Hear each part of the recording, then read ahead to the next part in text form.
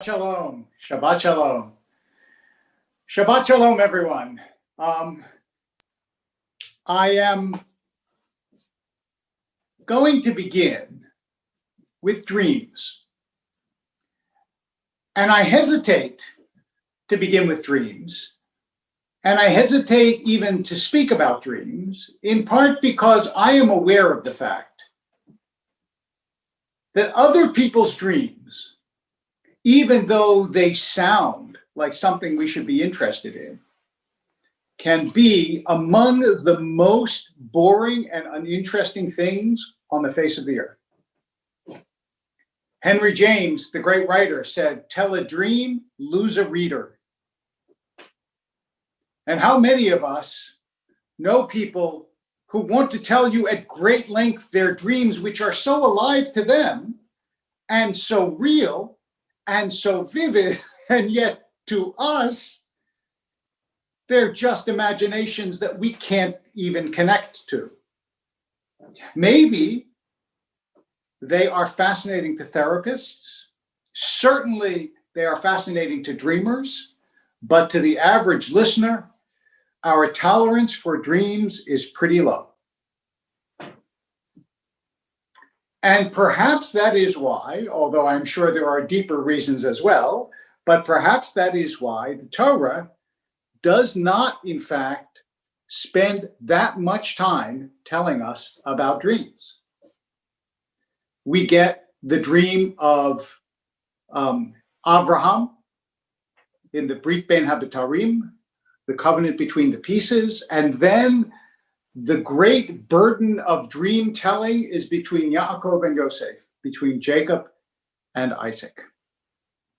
And Jacob's dream, of course, is the ladder of the angels ascending and descending. Then, by the way, he has a dream which not everybody notices that leads him to use the stripes and the canes in front of the sheep to get his proper wages from Lavan. That's a dream that we actually don't see, but he relates it to Rachel and Leah. And then there is his struggle, which some commentators believe is a dream, that we heard about this morning so beautifully in the speeches of Tiffany and Isabella when they talked about Jacob's wrestling with the angel. But let us assume that in one way or another, whether real or not, that struggle was also a dream. And then you come to next week to Joseph's dreams about his brothers bowing down to him. And then later on, the dreams that he interprets both in the prison of the cupbearer and the baker, and later the dreams, of course, of Pharaoh. There is a crucial difference between the dreams of Abraham and Jacob and the dreams of Joseph. And that difference illuminates something so important about who we are as Jews, that we should keep this in mind. First of all, as the Mehashiloach points out, the time of Abraham, Isaac, and Jacob was the time of separating the Jewish people from the rest of the world.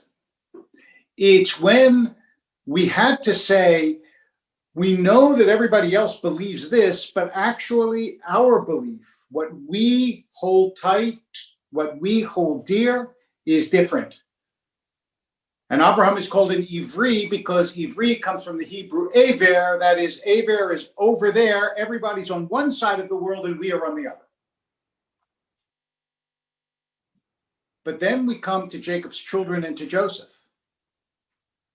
And now the great struggle is not to say the tribe of Israel is different from the rest of the world. That has been established. Now the great struggle is inside the tribe of Israel, who has what mission? That is, distinctions among ourselves. What is Reuven supposed to do? What is Yehuda supposed to do? And Yisachar and Zavulun and Shimon and Levi, what are all the members of the tribe supposed to do in order to make Jewish life, in order to make Israel full? And that, says the Mei HaShiloach, is the difference between the beginning and of Jacob's story and the end. It is going from a separation from the world to separations and distinct roles inside the people. And when I read that, I realized how much the dreams involved emphasize that difference. Think for a second about Yaakov's two major dreams. One is the ladder that connects heaven and earth and the angels, and the other is the struggle with the angel and the necessity of the angel to go back when the dawn breaks. Now think about Joseph's dreams. He imagines the sheaves bowing down to him, which are his brothers. He imagines the stars and the sun and the moon bowing down to him, which are his brothers and his parents. And what is the difference? The difference is one is a dream of faith, and one is a dream of action in the world. The foundation of the Jewish people had to be laid with dreams of God and of faith. That was the task of Avraham, Yitzchak, and Yaakov. That's why they're the Avot. They are the dreams that connect heaven and earth. And then you come to Yosef. Yosef, who is born into this faith already, who has it in his DNA. It is not new. It is an established faith now in the world. He knows his father's dreams. He understands, because he says it again and again, that where he is led in his life, he has been led by God. That's why the tradition calls him Yosef HaTzadik, because every time Joseph opens his mouth when he's in Egypt, he says, God led me here. God told me how to interpret dreams.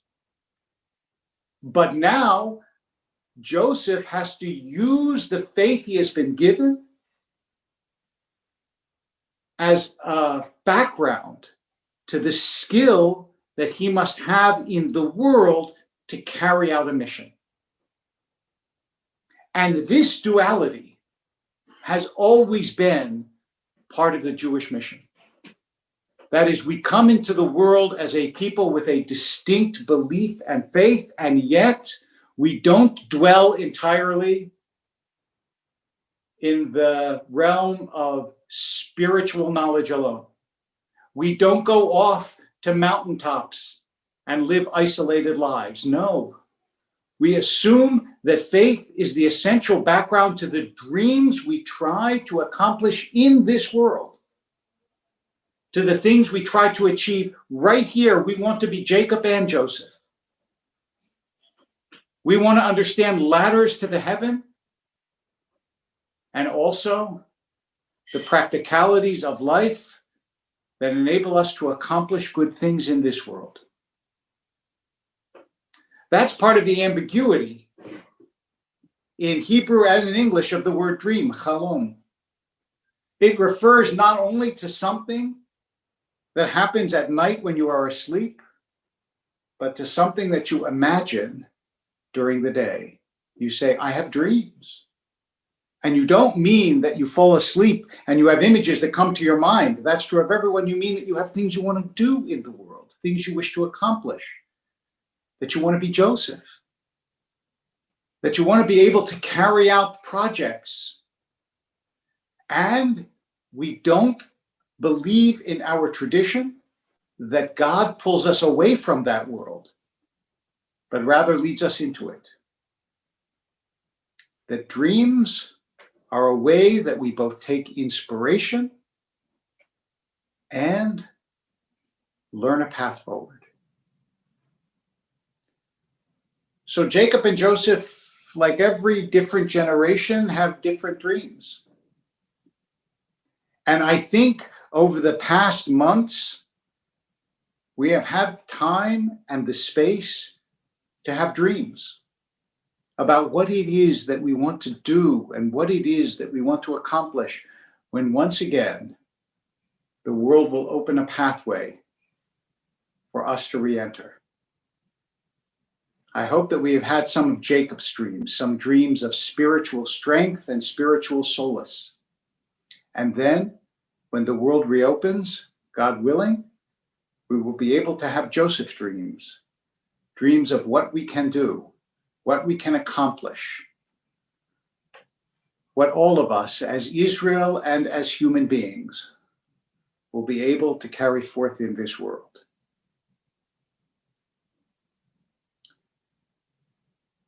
You know, the idea that Jacob and Joseph bequeath to us a legacy of dreams, that has been a constant touchstone throughout Jewish history. We have and always will have not only dreams of the way the world should be, but dreams of how to get there, inspired by ladders that reach the heavens and powers that move on earth. So let us keep dreaming, dreams of spirit and dreams of achievement, dreams of Jacob, dreams of Joseph. Together, they are the dreams of Israel. Shabbat Shalom.